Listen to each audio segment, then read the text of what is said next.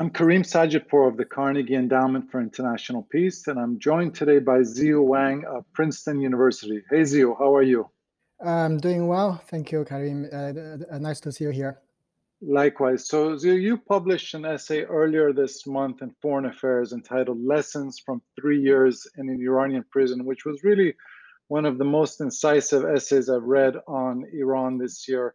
And you talk about the evolution of your views about the nature of the Iranian regime. So I'm curious if you can talk a little bit about what you thought about Iran before your experience in prison and how that changed. Well, I thought Iran was just like one of these more or less normal authoritarian regimes. The United States can have a good relation with many authoritarian countries. Why can we not have a good relation with Iran? It must be Mhm. something that we have done wrong. Yeah. Yes.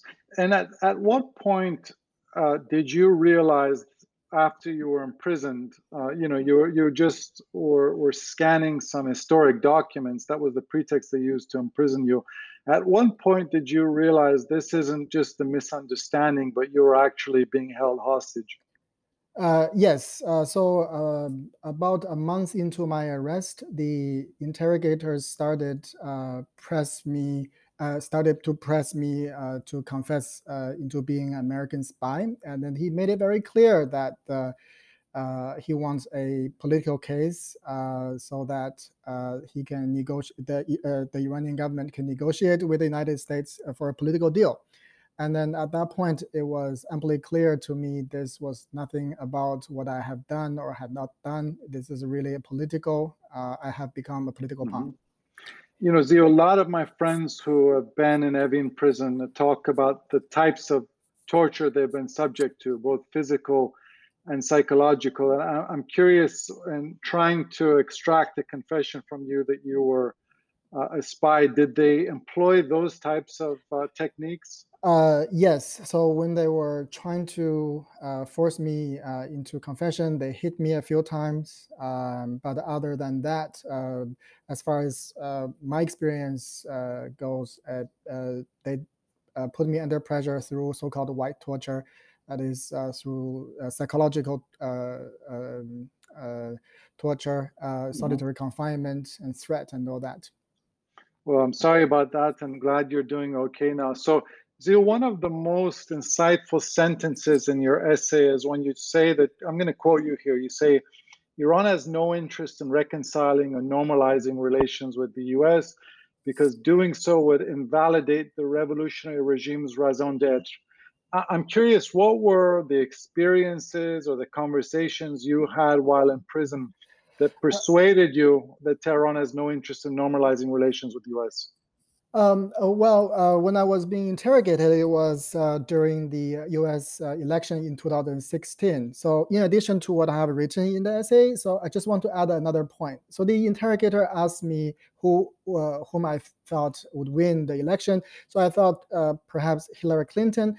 And then the interrogator told me he and his colleagues in the intelligence hope that the Donald Trump would win the election because if Donald Trump wins, it can justify a stronger Iranian opposition against the United States. Mhm. But Yeah, in retrospect, I really don't think they understood the magnitude of the pressure Trump administration was going to bring to them.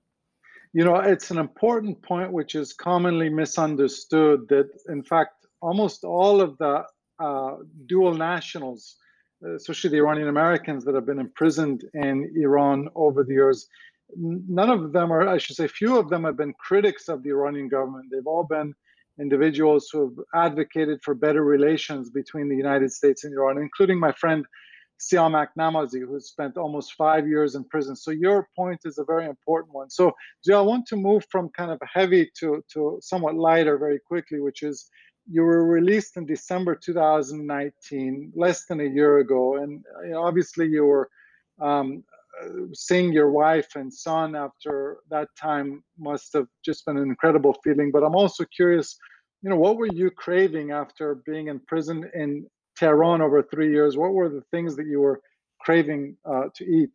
Yeah, I just wanted a good plate of barbecued pork, that the kind that you often get in a Chinese restaurant, and Mm, a good glass of wine.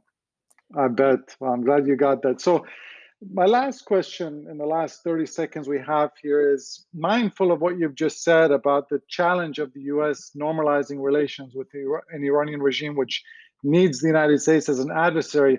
What are the policy implications for either, a second term Trump administration or a Biden administration?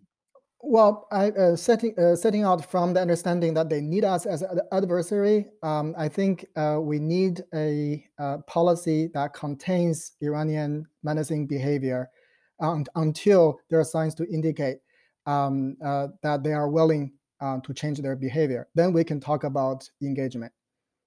I think that's a great point, Zhu. And I could go on for many hours, but we're unfortunately out of time. Thank you so much for joining today. Thank you very much.